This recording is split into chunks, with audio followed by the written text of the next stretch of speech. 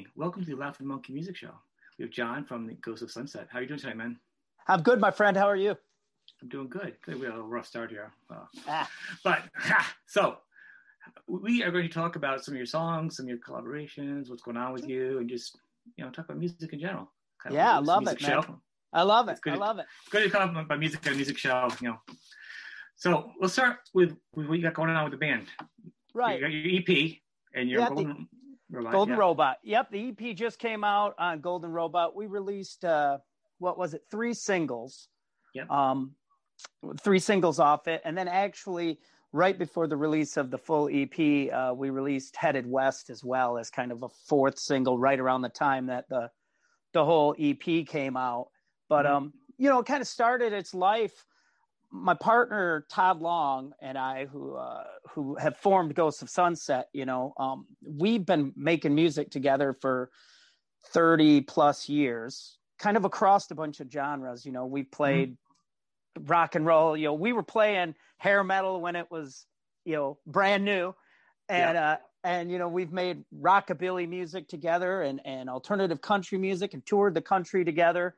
And, I came in one day and I said to him, I got on the phone with him. I said, listen, I had an idea. What do you think of a concept album based around the life of a fictional hair band? And hair band's about the only name we have for it, right? No one's come up with anything better.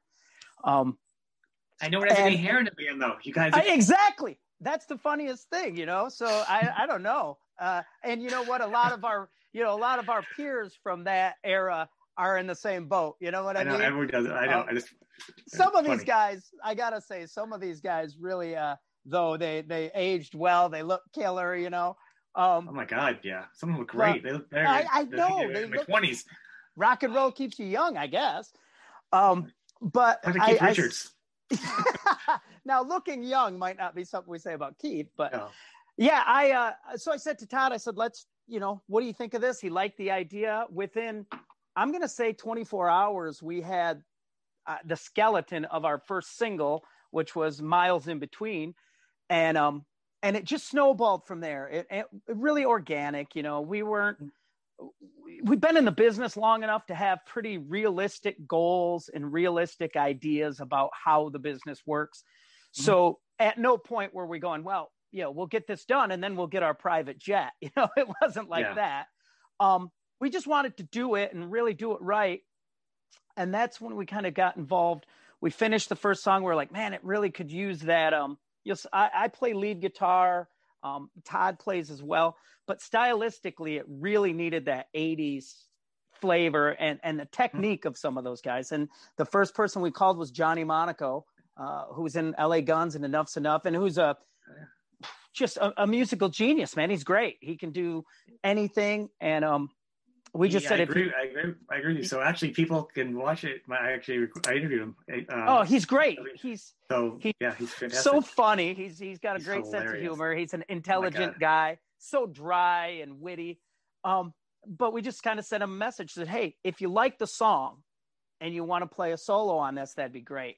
Well, he loved the song and played a solo for us. And of course, nowadays, all this stuff happens in cyberspace. Mm-hmm.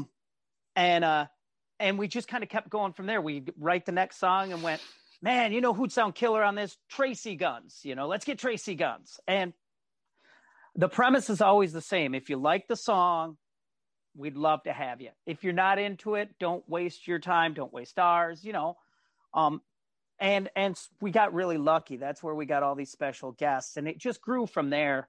Adam Hamilton came on board, helped us a great deal. And really, Adam has become a friend of the band. A lot of guys we grew up on, we're of the age that we grew up on this music. We were covering it when it was new. It just means a lot to us. I was thinking about it today, thinking about coming on, talking to you and thinking, this is the changing of the guard is happening. So, where it used to be, you had your Jimmy Pages and Jeff Becks and, the great 60s, 70s artists, now the people in the business like Adam Hamilton, Tracy Guns, Johnny Monaco, these are guys who are are assuming those positions both as, studio musicians, as live musicians, as, dare I say, icons, man. I mean, in my world, and I'm sure yours, and Tracy Guns is an icon, and those people, it was also a chance for us to kind of give a little back to them.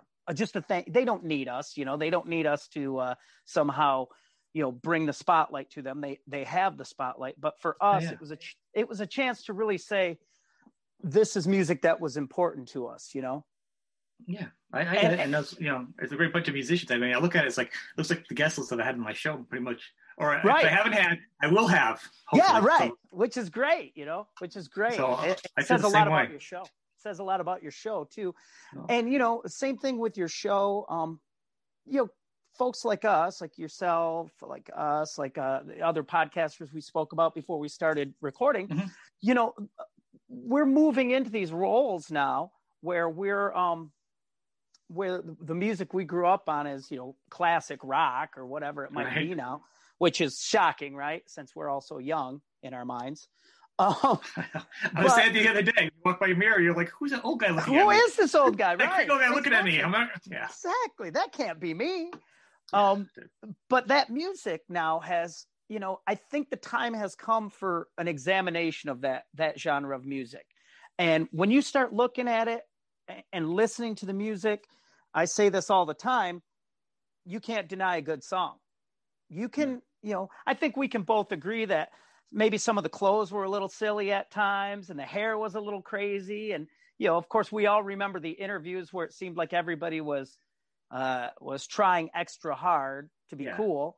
But when you strip all that away, the songs are rock solid. And if you don't believe that, I use the example of, so many people disparaging comments about, the pop metal of Def Leppard.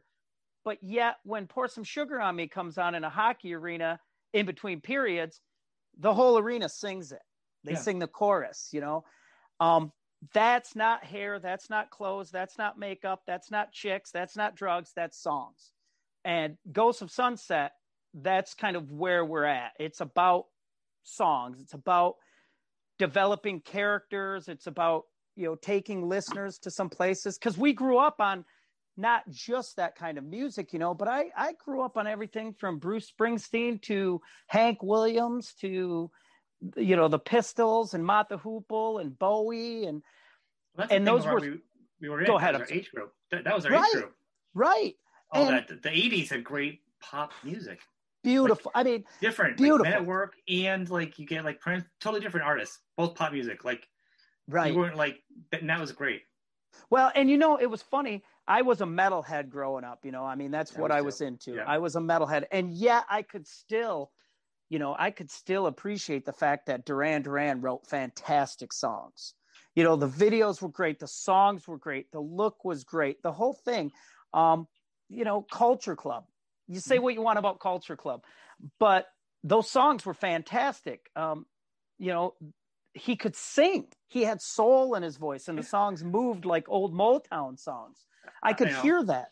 I'll say this, and this is just so you know, there's no such thing as guilty music, and I've already gone on a tangent. Right. With Stephen Pearcy, I've already gone on to my love of Duran Duran, and me and Neil Zons, the show hasn't come out. We were just talking about our love for Rick Springfield.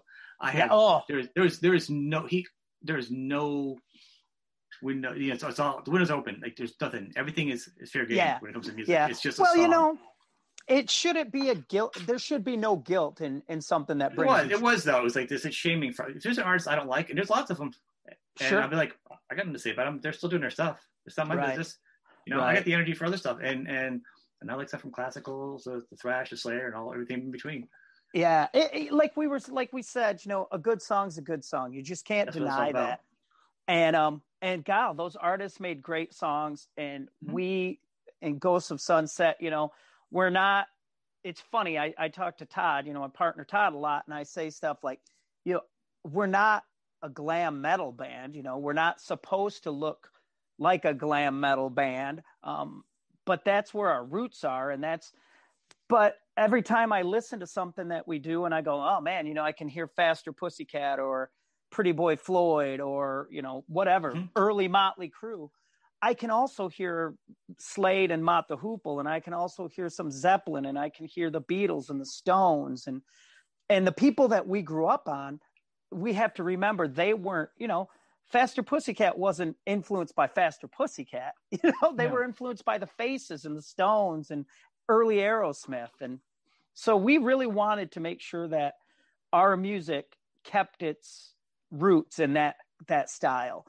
But we also wanted to be able to develop characters, to tell a story, to not make everything, as much as I love those songs, I love Girls, Girls, Girls. I think it's a great song. I think that's that's at my age right now. I don't know that I need to be covering that topic, No, the relatability to it. You don't have to, and you also don't have to relate to every song that's out there. You can just have fun. Like, right. Said Fred. Right. I don't walk around thinking I'm too sexy.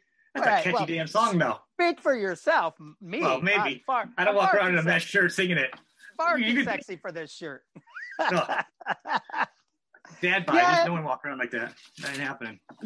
Man, and that's the thing is we just sometime in music, and I don't know, probably a lot of it for us was when the shift from our 80s music to like grunge music came, and then some of the people like myself who loved that 80s glam rock, hair metal, whatever, our noses got a little put out of place because we were now seeing artists who didn't care about the show, who didn't care about the look as much, and to us, I grew up on rock and roll that was big, even, Zeppelin and the Who, and, that was big music. Then in the 80s, it was always a show and a lifestyle. And, it was, it wasn't.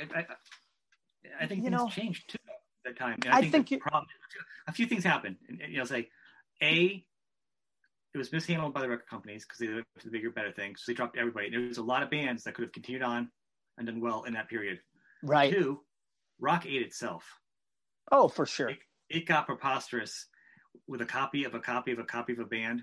Right. It got to the point where the third and fourth generations, there were some good musicians, but they were being put in that category like, get a deal, you have to look like this way. And it wasn't who they were. I mean, or they put a band that wasn't that way. They marketed, Little Caesar. They're trying to make Little Caesar a band that they're not. Little Caesar's always been a bad band, a badass band. A rock and roll band. A rock and roll badass band, bluesy rock, down and dirty, like their song, and make them like a glammy rock band. That's not fair. Well, and the funny thing, it's so funny that the business end of it is what did that, and to their defense, a band like Little Caesar or the Four Horsemen or a lot of these rock and roll bands. I mean, to me, Little Caesar could be the Black Crowes. Little Caesar could be the Georgia Satellites. It could be that. I hear more of that music. As a matter of fact, man, and I'm sure you saw it too. Little Caesar just did a live stream for some guitar, either like Diodario Strange. It was Black Star. It was actually Black Star. Yes, it was Black Star. I had him on before the show, so we talked about it. They just laid down the rock and roll, dude. They just played rock. Ron pretty much put out how the record label kind of put them up on a shelf and kind of put them in a bad spot. So I saw them live. I saw them live back in the day. They came into town with Kiss. They were a great band, and you knew that the influence was there because they were covering Chain of Fools, and so you knew there was a depth that was a little deeper than, Yesterday. They had some musical depth and some tastes, and that's big for, I think, when you're making music or you're making art or whatever. I just read a Ghost of Sunset review, and they name checked like Bon Jovi, Enough's Enough, and Cheap Trick. And I thought, well, that's perfect. That's perfect. That's exactly, if you'd have said to me, well, name some bands you like. I'm always going to, if I'm talking rock and roll, I'm always going to talk Cheap Trick. I'm always going to talk, if I'm talking grossly underrated bands, I'm always going to talk about Enough's Enough, a grossly underrated band. Yeah. A lot of these bands were, and I thank goodness, I didn't have to sit in some A&R guy's office and have him go, you better get some flannel shirts, you better cut the sleeves off that shirt, and you better wear combat boots and shorts. And not having an image is actually having an image. Yeah, right. I mean, right. That's your image. It's so weird because I like some music from them too. There are some bands from that period I do like. There's a bunch of them. Pearl Jam, Alice in Chains. The big ones. My favorite band of the era, my favorite Seattle band of all time was Mother Love Bone. But they had, Andrew Wood had his feet planted in the Bowie and Mott the Hoople and Kiss and, Queen. So Chris used to live together. Can you imagine that? They have a song. They write songs. Who could write more songs? Could you imagine the energy in that place with those two guys writing songs? Oh. No, I can't. That was crazy. It's the same story that I remember hearing about when Jackson Browne lived either above or below Glenn Frey of the Eagles. He said every morning he'd hear Jackson make a pot of coffee and sit down at the piano, and he'd hear the progression of a song. The morning would start out with an idea, and by the end of the day, he's playing Running on Empty, and so I'm sure that's what it was like for Andrew and for Chris. But a lot of those guys didn't get the props they deserve, the respect they deserve, because of the haircuts or the, not Chris Cornell or Andy Wood, but certainly Jani Lane from Warrant. Oh yeah. I agree.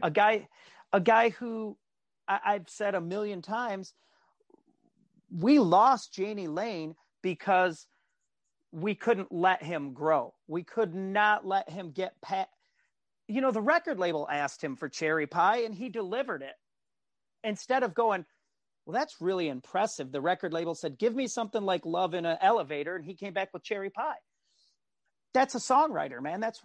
There are guys in Nashville right now that someone goes, hey, dude, we need a song about a tractor. And the guy goes, all right, I'll be back in a couple hours with a song about a tractor. Jani Lane was the same thing. It's just, we had to keep him in that bubble of 19 whatever, when he could have grown into a songwriter of, of those, the Nashville proportions we're talking about. He could have wrote for other artists. But the business ate him up. It was a dirty word. It was a dirty word for a long time. Now it's okay. He could have got away with it. Now, if he'd survived through it, I think he got crushed. And emotionally, he was a very, he was alive. He had, certainly a lot of demons, as a lot of folks do. But the other thing is, it's like I heard Dee Snider say. He said that when the changing of the guard came, when grunge came in and hair metal went out, he said it was like being a surgeon who had specialized in one style of surgery and they found a cure. That's pretty good.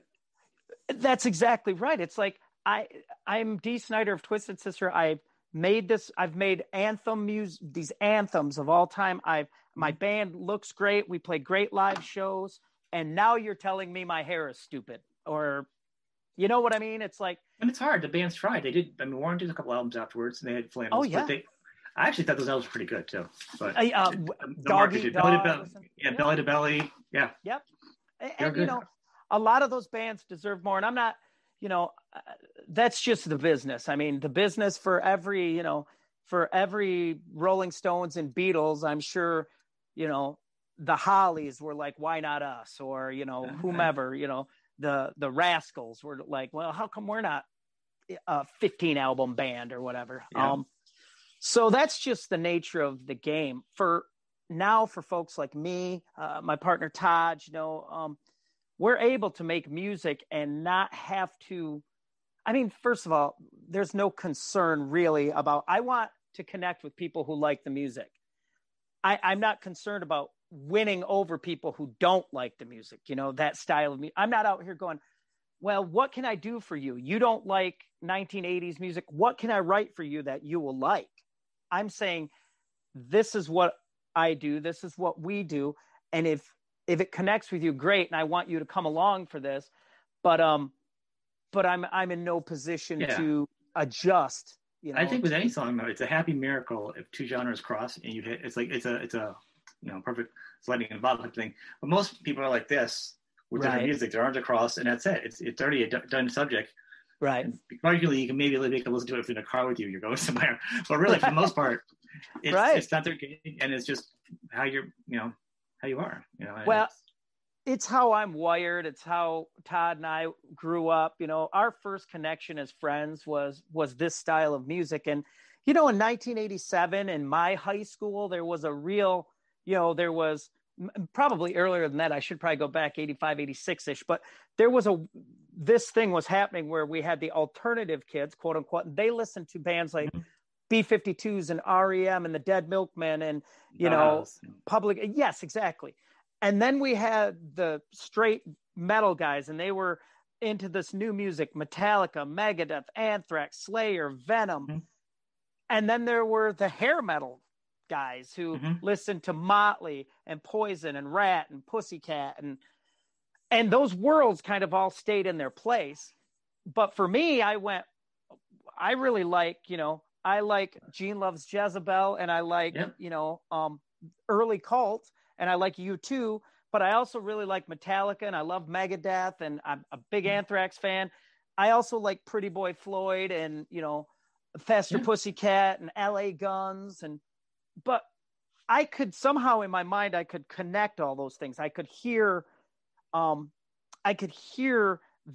cross-pollination. Like I knew LA Guns was a sleazy LA rock and roll Sunset Strip band, but I could also tell that Tracy Guns loved Jimmy Page and, and all that. And that's exactly what I want people to hear in Ghosts of Sunset. I want them to be able to go, well, I like Ghosts of Sunset, and they keep talking about Faster Pussycat, Bang Tango, LA Guns. What is this stuff, And then maybe some new person might realize that, oh my gosh, there was this music that that kind of set the groundwork for this. They go back to LA Guns, and then they go, just like I did, well, what's that?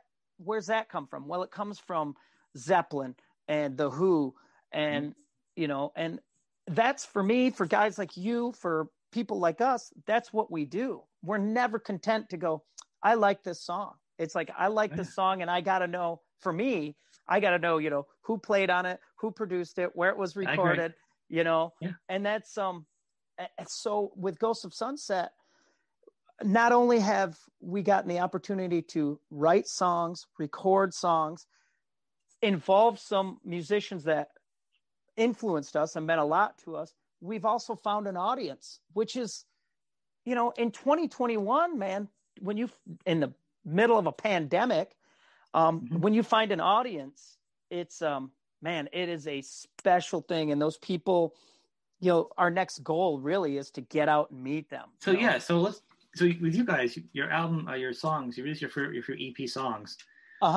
Last year, like was it mid-year last year or something-ish? I'm trying to think of the dates because you staggered them, and it's kind of hard for me to lock it down. Yeah, in my head. And I'm trying to remember exactly when we released, when we started, when the first single came out. We were in COVID already. Yes, time, right? we were. We were. But the first single came out. Yeah, right in the middle of it. Yeah. Which served us well it served us well because we had a more captive audience. That's why the TV show Schitt's Creek got so big, so we had that captive audience. And we also had the opportunity for us to connect with these artists because everyone was home. No one was on the road. No one was touring. So we were there were guys at their home studios, ready to work and ready to play. Yeah. And then we got lucky to get connected with Golden Robot, a record label that within 5 minutes of talking to them, we were like, they understand what we're doing. They're going to cultivate what we're doing. They're going to let us do this. And then, the next thing was, of course we had to shoot videos, quarantine style videos. Those aren't fun. I mean, they're okay, but it's not like a production or something you can do thematically. It's hard to develop a theme when, you're standing in front of a green screen or whatever. But, the next real plans, we're wrapping up a full length album right now. Again, same idea, not the concept of a hair metal band or anything, but we've brought in outside people, and the people we bring in are people that mean something to us. It's Mark Knight from Bang Tango and from his own band, Mark Knight's got a new album coming out. He's kind of a singer-songwriter now. I love Mark. He'll be on. Yeah, I love him. It's like this is an early preview of other shows that are coming on. Mark's coming on. Good. Well, you make sure you tell Mark Knight that John Merchant was on and talked about him, because Mark's become a friend, and he's just I forget how we connected through social media, but I do remember saying something to him like, well, this music is, and I rattled off some strange Americana alt country band, and Mark went, I love that band. And I thought, okay, so Mark had come up just like I did in that scene, in that hair metal hard rock. Of course, Bang Tango wasn't a hair metal band in my mind. They were a lot more than that. But Mark, another band, they could have, Bang Tango should have just gone straight on through everything. There was nothing in its way. But you know what? When I digress. Heard Tango, is that crazy? No, you're right, dude. When I heard Tango, I heard everything from the Cult to the Doors to because Kyle's such a great bass player. They could do the funky Chili Peppers type thing. A band like Love Hate, there's another band. There were just some of these things happened a little too late in the time frame, and then the changeover happened. And then we went through the 90s where that music was, pretty much dead. I mean, it was dead. You weren't going to, I remember when I was a kid, Quiet Riot came through my hometown on probably the Condition Critical tour, second album tour. And then the last time they came through town, they played the same bar that I played at all the time, Which is a crime. It's a crime. It's a crime. And people say, we did a lot of opening slots for a lot of bands, for Lynch Mob and Pussycat and,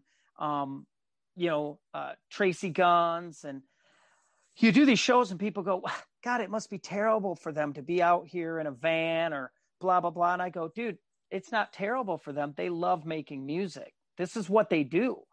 That's what we do. You just keep making music through it all.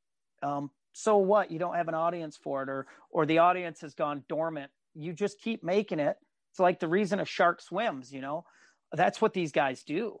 And it sucked because the 90s were really hard on them and they deserved more. Through the entire 1980s, we counted on those artists to provide us with the soundtrack to our lives, and every keg party we had and every, bonfire in the woods, we had their album cranking. Then all of a sudden, sometime in the 90s, someone went, that's not cool anymore, and you can't listen to that. And if you do listen to it, we're getting older too, so a lot of this changed. The market changed a little bit at the same time. It was the weirdest time for the storm. That's the other thing is the audience changes, the age of the audience changes, and what we need from our music changes. Like I said, as much as I love Girls, Girls, Girls, and I love Love in an Elevator, and I love, whatever the song might be, Bathroom Wall by Faster Pussycat, that was great at 18, 19. But when you start 30s, 40s, it's really hard when you're, getting your first house or your first mortgage or your first child's coming. It's really hard to think about the dollhouse in Fort Lauderdale. You're thinking about, your mind is shifted to some other things. And we kind of want our music to make those changes too, but still provide us that release from the day to day. And that's the delicate balance we struggle with. Yes. I think a lot of people do, though. That's the market. I mean, I think people like to relate to it. Like myself, you can say I'm a Beatles fan. I never related to a Yellow Submarine. Didn't change things. I'm saying I don't need to relate to music to like a song. Right. I like Motley Crue, but when they went through the change, now the market didn't. Now there's not enough of me at the time or you to support them because a lot of them left. Because you're talking about a lot of them, but like for me, I'm like, I like to sell the Motley Crue self-titled album. Yeah, I like Generation Swine. I like all the different stuff. I like the fact a lot of bands were mixing it up financially and the record labels. It was not a good deal for a lot of those guys. Right, and that didn't matter to you because you're the person that from a musician standpoint, from a band standpoint, you're the person that we're looking to connect with.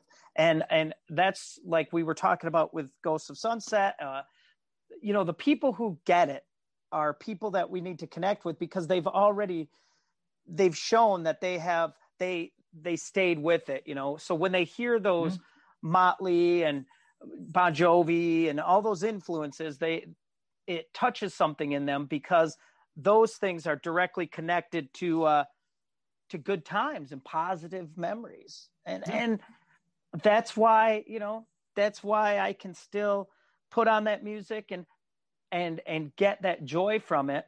I can still make that style of music and get joy from making it. And when someone says, well, I hear Enough's Enough and Cheap Trick and Bon Jovi and Bruce Springsteen, I go, thank God. Oh. I didn't waste all those years listening to that music and somehow not absorbing it. That's what I wanted to do. I wanted to absorb it.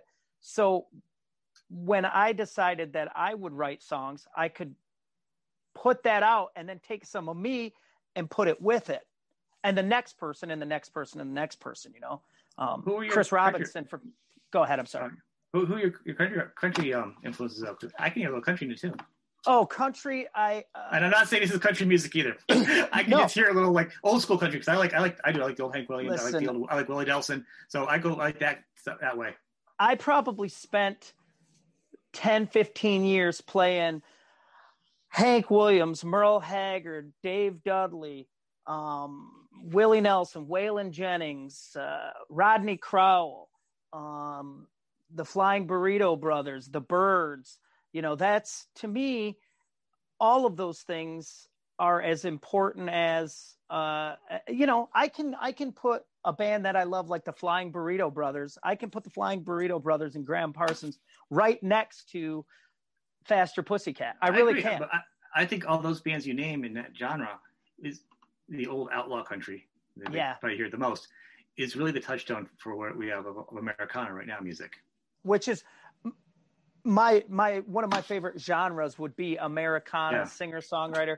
Bands like, Lucero and the Drive-By Truckers and, Blue Mountain and Whiskey Town and the Jayhawks and Uncle Tupelo and, Jason and the Nashville Scorchers. They're just Jason and the Scorchers now. All that stuff really, I could hear it. When I heard Jason and the Scorchers for the first time, they were covering a Dylan song called Absolutely Sweet Marie. And it was big rock guitars and big rock drums with some twang. And I went, okay, I'm into that. Nikki Sixx was an outlaw. I mean, he lived on the fringe of society. So did Waylon Jennings. I could see that in both of them and appreciate that in both of them. Any artist who's willing to stick to their guns, there's a Motley reference for you, that willing to stick to their guns, that's kind of an outlaw attitude. And the reason is it's way easier in this business to go, just tell me what to do, tell me what to wear, tell me what to write. I'll do it. I need the money. I need the fame. Just tell me how to get there. Is that how American Idol starts? Is that the contract for American Idol? That's exactly right. That's exactly right. American Idol is basically going, I want all the fame, but I don't want any of the heartache. I want but they're all honest. I don't listen to it, but they're honest. Well, that's just not how rock and roll was when I was growing up. Rock and roll had, was mysterious. It had some hardship. You could hear, tales of what it was like for everyone. Jimmy. You were going to mention the Black Crowes. You mentioned Black Crowes, and they come up a lot now. Still, I love them. The Crowes. Even Def Leppard. What was the big tour that was going to be before the coronavirus hit? It was Motley Crue, Def Leppard. Yeah. Motley Crue, Def Leppard, Poison. And Joan Jett. Yeah. There you go. That was called the Stadium Tour. They were going to stadiums. I have tickets that I have not used. Yes, I know. Oh, man, that's amazing. That's amazing. Bon Jovi, same way. Def Leppard. These bands, man, you just can't deny a good song. I don't care. Bon Jovi, when they wrote, Living on a Prayer, John had big poofy hair and so did Richie, the whole band, and yet the story of Tommy and Gina is as universal as they come, Well, you know what that is, right? That's actually Desmond Child's story. Oh, there you go. That makes perfect sense. So he wrote. Well, he actually told me. He co-wrote it, and he said that Tommy and Gina. Tommy was actually, it was really Johnny, because Desmond's name is Johnny, but John, when they're writing, he goes, we can't have that. It's like I'm thinking about myself. Gina was actually his wife at the time, and it was going to a whole diner, and literally it was kind of, biographical. And, oh my God, that's amazing. That's how that goes. And there's a line that says, it doesn't matter if we make it or not. At that time, prior to that, there was a point in his Desmond's life where he was in a cult. And a cult? In a cult. I said, oh wow! And the mantra was of the person in charge to say, "It doesn't matter if you make it or not. It doesn't matter if we make it or not."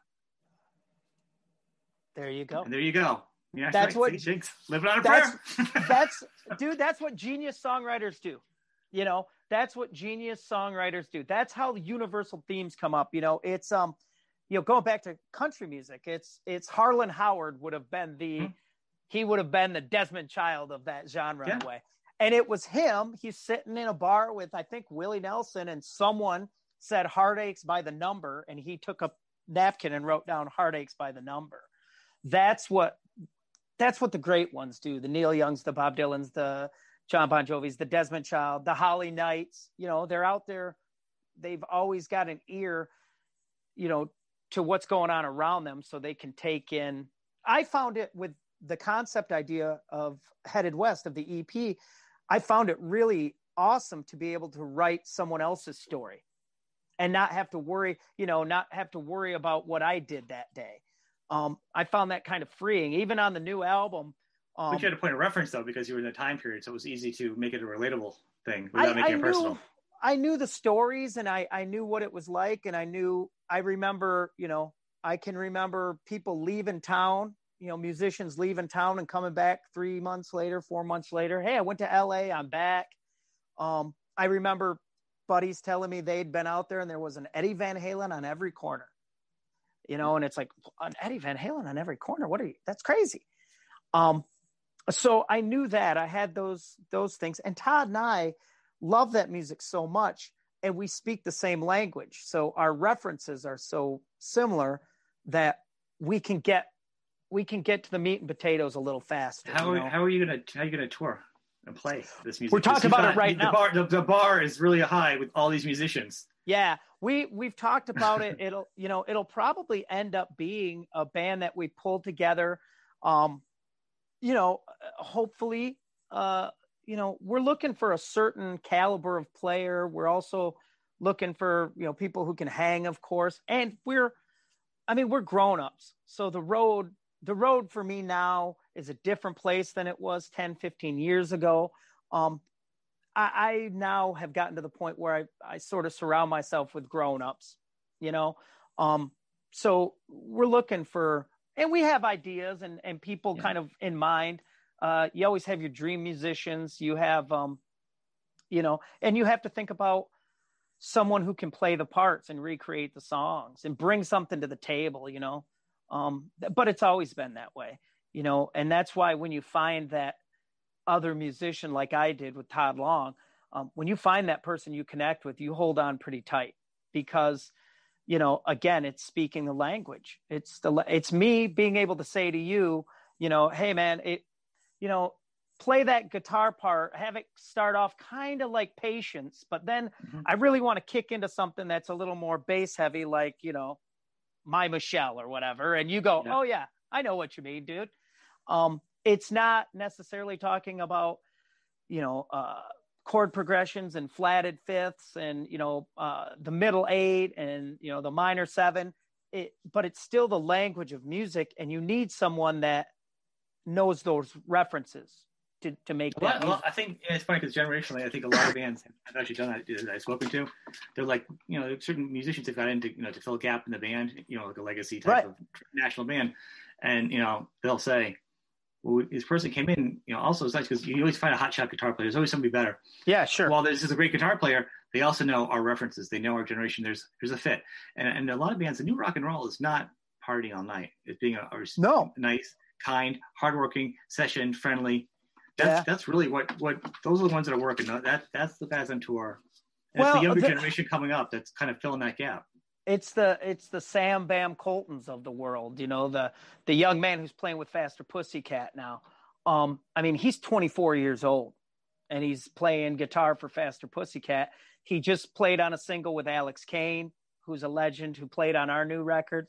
Mm-hmm. Excuse me. But Sam gets it, he has that depth. So when someone like Tammy Down or Alex Kane gives Sam Bam a reference, he knows what that means and where to take it. And that's what we're looking for in a touring band. He did it. Adam Hamilton, and you got, Patrick Hennison. All those guys are just, they know all the music. They play it excellent. And Adam Hamilton, is one of those guys that, he is now switching into those roles that our idols had, where, a guy like Jimmy Page was producing records. Adam Hamilton's doing it now. He plays everything. He's been in national bands that he's played guitar in. He's played drums. He played drums for us. He did drums in the Brian Massacre, Brian Jones Massacre. Which is I'll never credit that. It's some street. Yeah, it's some street cred that nobody has. That I asked him. Adam and I had a nice conversation, and I said to him, I go, dude, the thing I got to ask you about is the Jonestown Massacre. What was that like? And I thought he told he'd spent a lot of time with Anton. He said, and I said, well, I saw the movie Dig. I don't know if you've ever seen that. Yeah. It's about the Dandy Warhols. Yeah, of course. Yeah. Of course you have, right? I forget who I'm talking to. And I said, what was it like? And he goes, oh yeah, it was pretty out there, And I'm like, yeah, I could tell. So yeah, I did. I kind of kidded him. I'm like, I don't, as much as I do care about LA Guns and that sort of thing, I'm like, tell me about the Jonestown Massacre, know? When I saw that, I was like, oh my God. Yeah.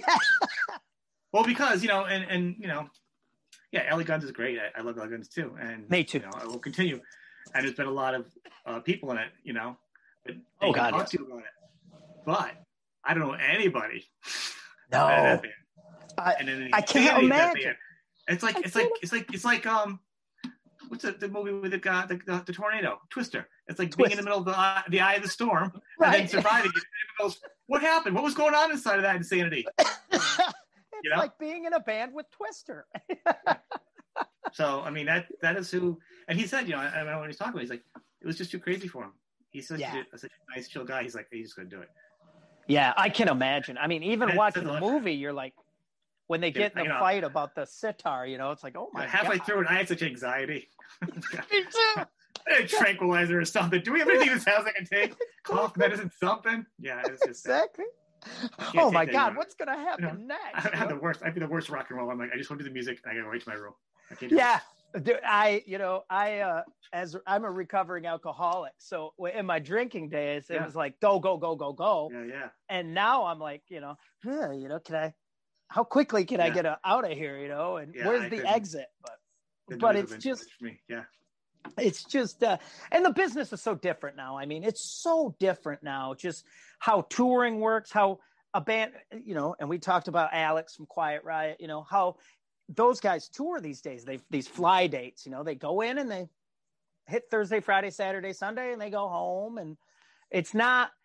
I don't think the business can fund a 2.5-year tour like they used to. I don't think anything can except the Pop Machine, maybe because Live Nation has it.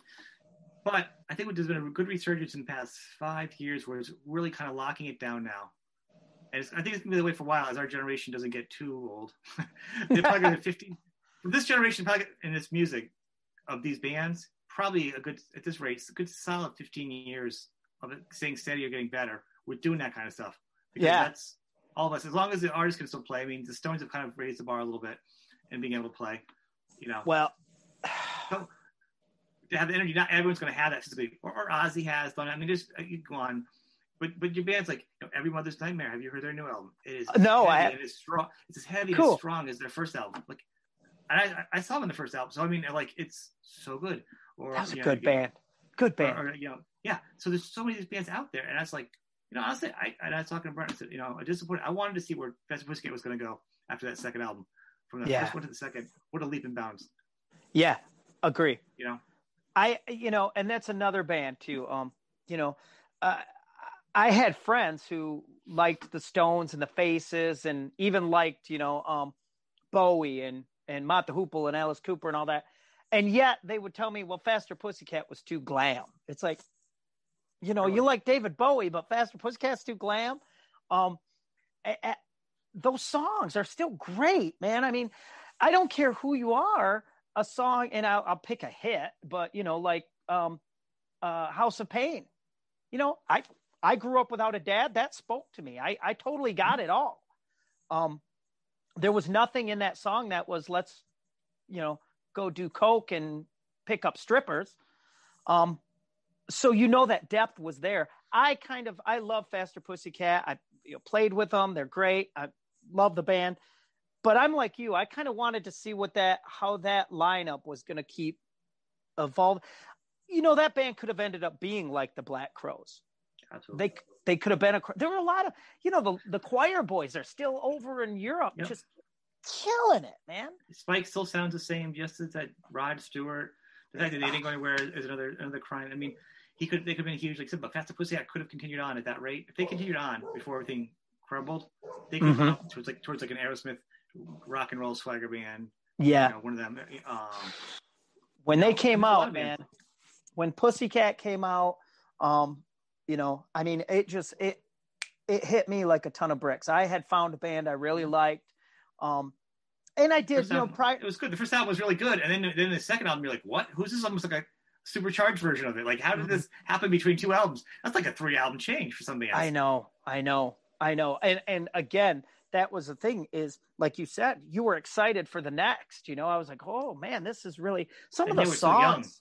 So young. God. Some of those songs too, like Poison Ivy. And I mean, now they had some horns and, they had this kind of swagger to them. Cinderella's another band, Yep.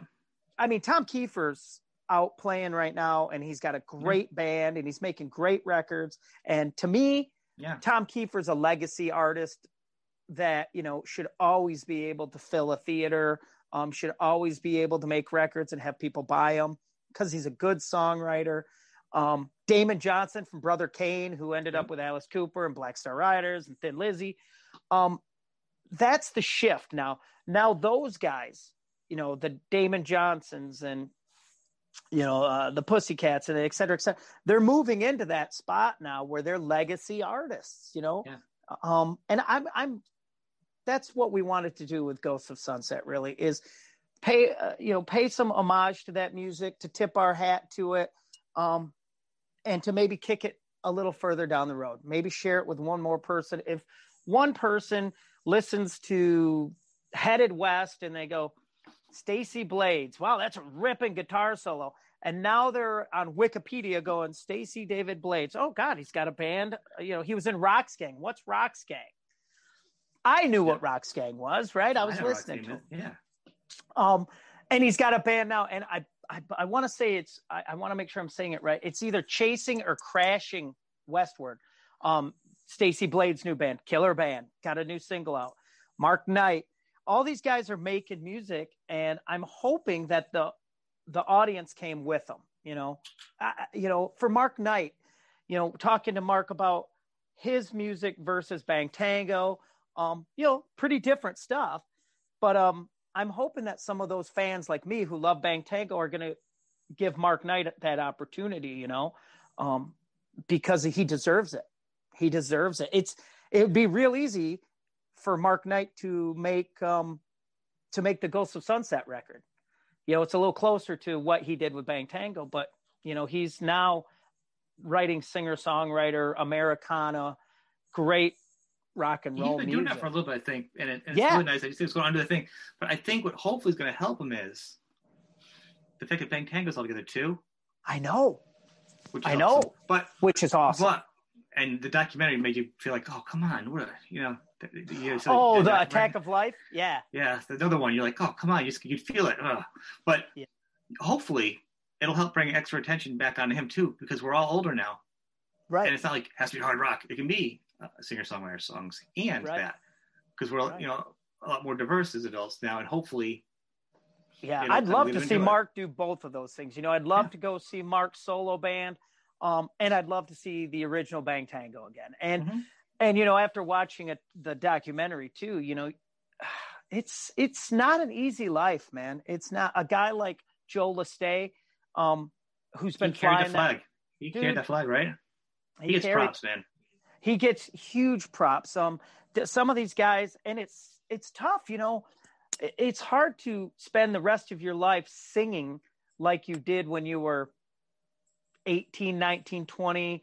You know, Vince Neil is a great example of that. Vince was never, you know, Celine Dion or, you know, some great singer. But now add the years onto that, and just Piercy's the same way. Stephen Pearcy, Rat. By the way, the recent stuff I've seen of Pearcy, he's really, you know, you can tell he's engaged again and working hard. But we want these people to live in this bubble. Like, how come you're not? Where's your hair from 1987? Or right. Where, you know?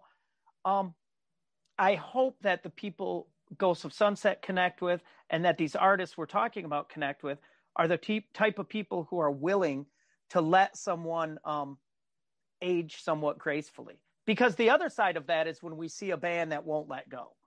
Then we have, you know, overweight, balding, 50-year-old, 60-year-old people cramming into the old stage clothes, saying the old banter, and it's silly. You know, I did concert reviews for years and years and years, and I'm a big Eddie Money fan. You know, I love Eddie Money. I loved him. No Control, great album. I reviewed him, and he's at that time, gosh, he had to be, I'm guessing he was in his 60s, and he's on stage and he's saying stuff about, you know, like the girls in the front row, you know, and he's taking the songs and he's going, I want to do it, you know, and all this. And I'm thinking, dude, that girl could be your granddaughter, you know.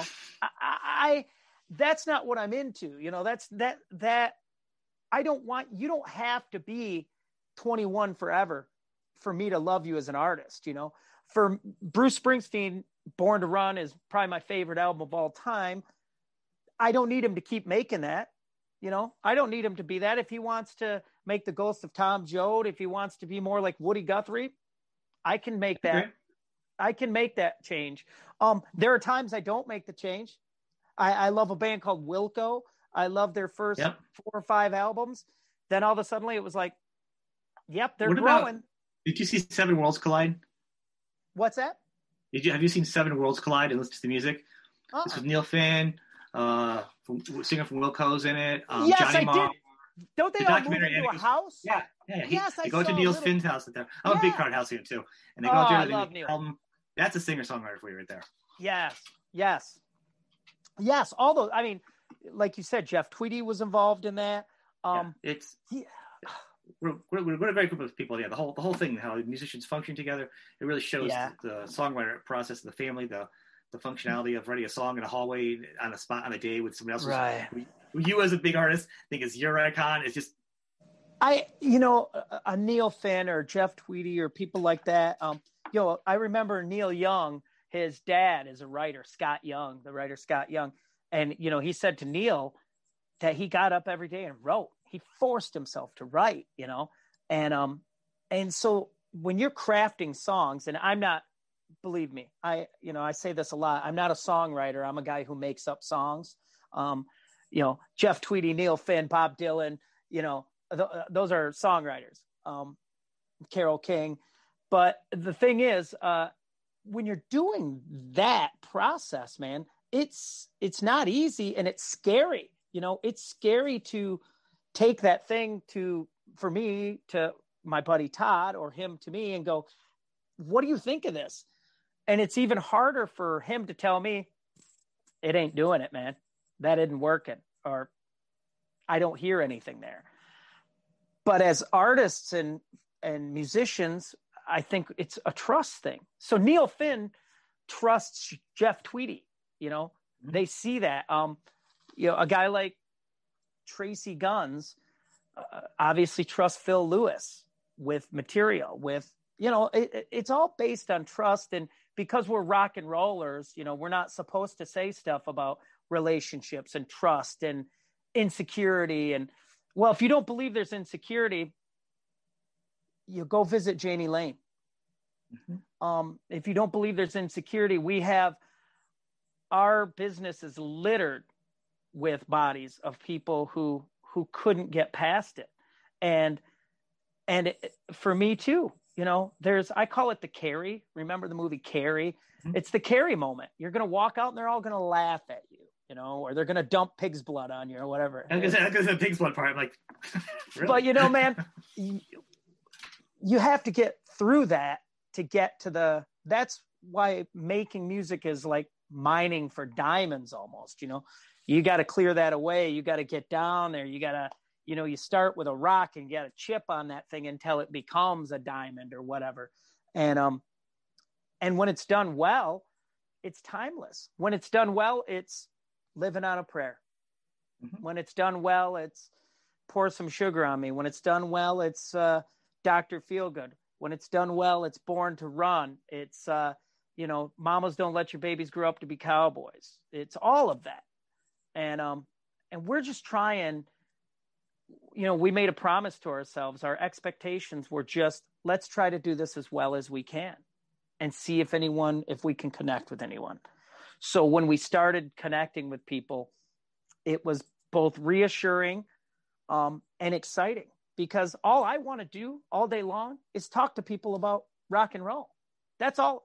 So I come on a podcast or be interviewed and it's like, all I'm doing is talking to people. You and I would be talking about the exact same stuff. Mm-hmm. If you and I were standing in line at the grocery store and you happened to be wearing a T-shirt that said, or you had that Decade That Rock book under your arm, yeah. I'd go, I'm talking to this dude. You just literally like saying this show is like based on a backyard party. You're having a beer, and your neighbor comes over. You're talking to your neighbor about their job. Just happens to be there in music, and it's more of a conversation, and that's and that with that it's been with all artists, all those artists you've mentioned that have already been on. Right. And you hear different, and when you talk like that, we've gone and talked about different stories, or we've got different stories and a little different in some of the questions, because these artists are real people that we talk about. They do have insecurities, and all these things you're talking about, it shows, and it's important to realize that. That makes me love them more, to be honest with you. I do too. Is when I see when I get a taste of the real person, I really like. That's why. That's why I couldn't really, I love the Sex Pistols, but I wasn't a huge Sid Vicious fan. Yep. I couldn't get past that. I couldn't get past that whole, when I saw Joe Strummer and I saw the Clash, that had more weight to me. I sensed something a little more, real isn't the right word, authentic's not the right word, but there was something more to it, something I could grab onto. And it's the same way with my rock and roll, with my hair metal. The thing with Sex Pistols is, Glenn actually wrote the music and then left it in, and then they brought in Sid for the tour. Brought in Sid, right? Who through sheer through his own folly and through just I don't want to say buffoonery, because the guy was obviously an addict, and as an addict myself, I can relate to that, but. A great bass player? No. A great musician? No. Contributing a bunch to the musicality of that band? No. Somehow it wasn't set up to be that kind of band. Malcolm, when he put that together, he lucked out with musicians that grew out of that. I mean, Glenn worked at the shop. I mean, it was totally Sex, different, right? Yeah. Yeah. And he'd say things like Malcolm had a great little Rolodex, and he'd have artists in it like weirdest phone numbers. He'd have to do it. It wasn't in any order. It'd be like John Lennon and Yoko Ono, and then it'd be like the IRA, someone's number, like the weirdest things. Like Malcolm had a different idea for the band. Yeah, Malcolm just kind of lucked out that he had a Steve Jones. He had Glenn Matlock, who could write songs, and play, and Johnny was good for the time. I mean, Johnny was a different guy. Johnny was I guess more of a quiet guy. He was not the same Johnny. So it all kind of played in a little bit different. And then it got so big, and then we saw the monster of the legendary Sex Pistols. Well, and that's the thing too, is that I think the Pistols were more of an art project than a band per se. I don't know that they were designed for longevity. Some of these rock and roll bands are just not designed for longevity. They're these top fuel funny cars. They're loaded with this high octane fuel that gets them a quarter mile and then they're done. And, I had a conversation with someone about like Jimi Hendrix, where those people are frozen in time. We never once did we have to go, oh my God, have you seen who's coming to the State Fair? It's Jimi Hendrix experience again. Dude, I just saw him last year. Yeah. Oh God, is he lighting his guitar on fire again? He's been doing, the guitar he has a guitar he uses just for burning. It never was that. No. Those people are trapped in time, and that's good. But it's bad because we also never got to see the elder statesman, Jimi Hendrix, develop what his guitar style would have developed to. It's hard. It's hard because very few bands would carry on. Zeppelin stopped early, but right. They also stopped legendary. Yes. What would have happened if they continued on or imploded? There's a few guitar bands that started forever. I mean, Eddie Van Halen just died too early. Way too early. And he was playing. He was still playing good though. He was still carrying on a legacy. There was no deficit in the band on that level. Yeah. No one's ever going to go, oh my God, remember how bad Eddie Van Halen was? And I don't think he would have ever would have. I think he got a second win with Wolfgang, so I think he was going to go on. I think so too. You could see a lot of joy in Eddie Van Halen. I've seen him over a lot of tours. And good. The joy and the joy in his eyes, man. He was with Wolfgang. I felt happiness. It was that was a tragic loss, and we've had some, when Bowie passed, when Tom Petty passed, and then you realize that, I think some of it subconsciously is, oh my gosh, man, if those guys are old and dying, I'm getting closer to old and dying. That's scary when you see these. And the other thing is when a Tom Petty dies or an Edward Van Halen or whomever passes, we've lost a friend because they connected with us on that level. And that's why music is important. And that's what now, am I looking to connect with people on a level where my passing will cause national mourning? That would be very nice. But more than that, I think I would just like someone to be able to go, dude, today was a tough day. I barely got through this thing. On the way home, as soon as I get in the car, I'm going to put on Ghosts of Sunset. And I won't, I'm not going to be such a jerk when I walk in the door at home because that's going to give me a little joy. I think that's simple enough. And it's all I need. That's all I need because that's all I was getting from the great artists I loved. Mm-hmm. They were just giving me as a, poor single parent kid with no voice at all, and no real identity, all of a sudden rock and roll. When I found that, it was like, this is what I'm going to be. And you can, there's still people that went to school with me would go, oh, Merchant. Yeah. He's a rocker guy. He's a music guy. All he ever taught. I don't know anything about sports. I don't know, I don't know how to change the rear end on my car. I don't know how to, build an addition on my house. But I can tell you what amp Jimmy Page used on Led Zeppelin 1, and I can tell you where I was when I bought the first Faster Pussycat record. And I remember when Dr. Feelgood came out, and I remember standing in line to see Kiss, at the arena and what it was like to get in and run all the way down and run to the front and try to be right there. And to me, that stuff it's more precious than gold. I mean, not to be too silly about it, but it is. No, but you get emotionally connected because you listen to music, it's in your headphones, so it's you. You have a relationship, that some weird connection. And music's got me through everything, good and bad. Amen. So, so when are we expecting this album? Well, we've got probably, I would say we've got 2 or 3 songs to wrap up. The other ones are in the can, mixed, mastered, the whole thing. This is going to be, we'll present it to Golden Robot. We'll cross our fingers that they're willing to proceed with us through a full length release. And I'm guessing summer. If I were a betting man, I'd say we'd see it summer. We are going to try to get out and play some shows. Again, it would help it would help me. For 35 years, I've played, from 1990 something right through probably 10 years ago. It was at least every weekend. Last summer, it was 4 or 5 days a week. And then to go to nothing is just like, it's like slamming the brakes on.